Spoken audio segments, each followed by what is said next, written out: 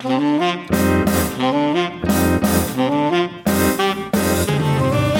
about the long wait, everyone, but this is episode 8 of Bob Speaks. Today I'm kind of going a little bit off the cuff here. I've tried recording this episode probably about 5 or 6 times, and each time I've kind of discarded the one before. So I'm just doing this in one take, and I'm going to take whatever comes out, and we're going to go from there. It's after Christmas and after New Year's, so we're in 2013 now, and this is from a while ago. I'm calling it the Geek God Complex, and it really was brought on by 2 separate, one's an article and one's a podcast episode. Hypercritical 96 of the Hypercritical podcast with John Siracusa and Dan Benjamin on the 5x5 network. It was titled Blue Peter, talks a little bit about geek culture, and then a post called Eye Recognition, I Am No Longer Apple's Target Market. We're kind of the two that put the bug into my ear, or, you know, put the flag up in my mind, or whatever kind of metaphor you want to use, that brought about this topic in my head. And then I've kind of been mulling it over for like the past month or so through all these different takes and stuff to kind of encompass some thoughts on geek culture, programming culture, internet culture, and what I call the Geek God Complex.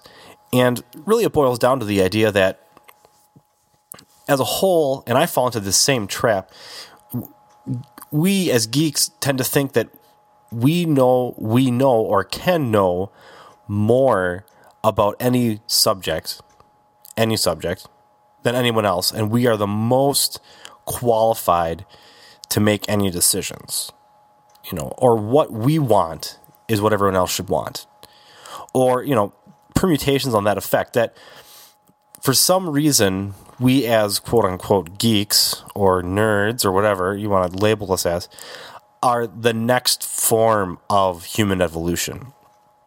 And that, you know, these other people, they're lesser than we are. That's the Geek God Complex, and it's beginning to bug the heck out of me.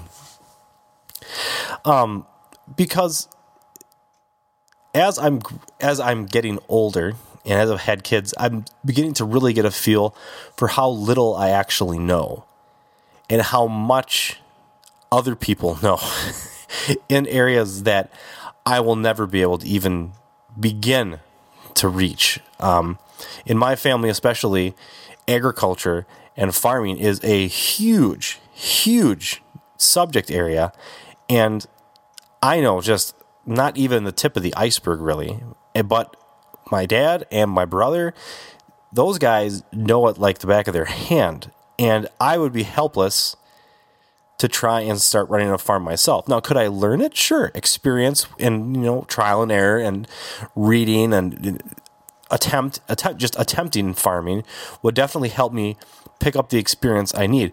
But I am under no pretense that at this moment I could make a better decision about what to do farming-wise than they could, because they have those things. They've been there. They've done that. They do put the work in. They've put the time in. They've been patient. They watch the crops grow. And this goes for anything.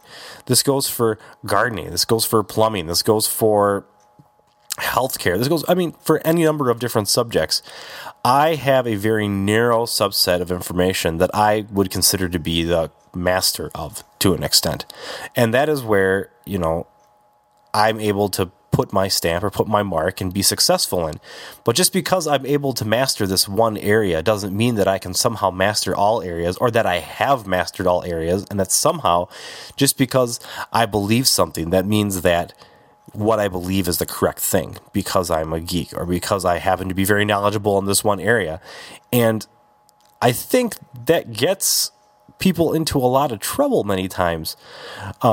Lately, you hear the calls after the election for, you want more technologists in politics. Well, I don't care who you put in politics. What we need in politics right now is a little bit of humility.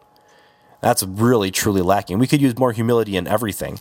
And this goes back to the Geek God Complex at the same time.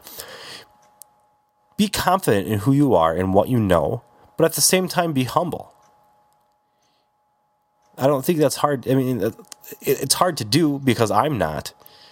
But I don't think it's a hard thing to comprehend that humility is a concept, is a character trait that one should be striving for.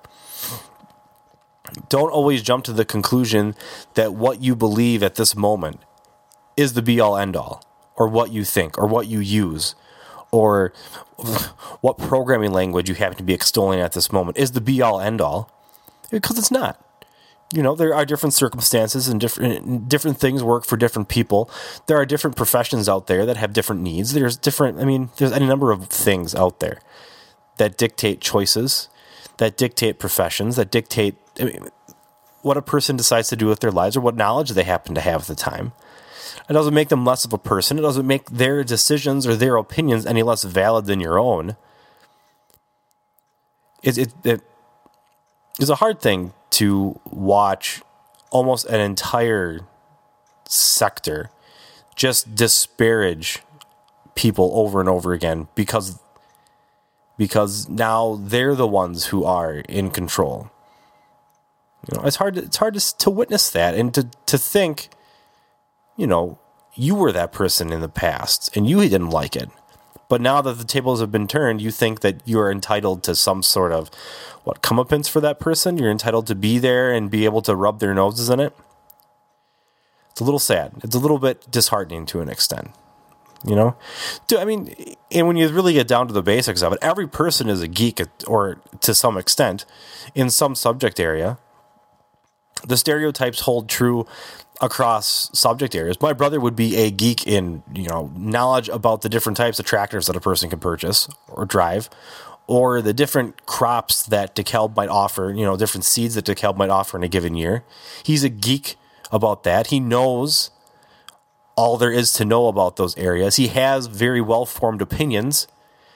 How is that any different than me having my own opinions about what computing hardware to use, or what video game platforms to play with, or what programming language a person should look into? It's just a different subject area. But because mine happens to be virtual and the thing right now, that somehow makes me, the arbiter of all that is right? No, that's a silly thing to think. That somehow my preferences and my needs should mirror or is a complete and total, it's not a mirror. It runs completely in sync with what every other person should need. That's silly. Just because I might be a person who would benefit from a fully decked out MacBook Pro because of my line of work or my preferences doesn't mean that another person might be able to do just as well with cobbled together desktop running Ubuntu. Making statements like that is silly. And I fall into the same trap and I do the same thing. And, maybe a resolution for 2013 is going to be to do less of that, to judge less, to be more humble about the opinions that I do hold, but to still hold opinions. There's nothing wrong with having strongly held opinions. It's putting it in the proper context. It's understanding exactly how far those opinions can get you, or how limited they actually are, based upon the body of knowledge that you yourself have. And this goes for anything. That's the geek God complex. The idea that as a geek, you somehow have more knowledge about everything than other people. And that bugs me. And that's something I have to work on. And that probably is going to be my resolution for 2013. So I think this is it. I'm just going to run with it. Hopefully I'll be releasing another episode sooner than a month or 2 months, whatever it's been. But this has been episode 8 of Bob Speaks. Thanks for listening.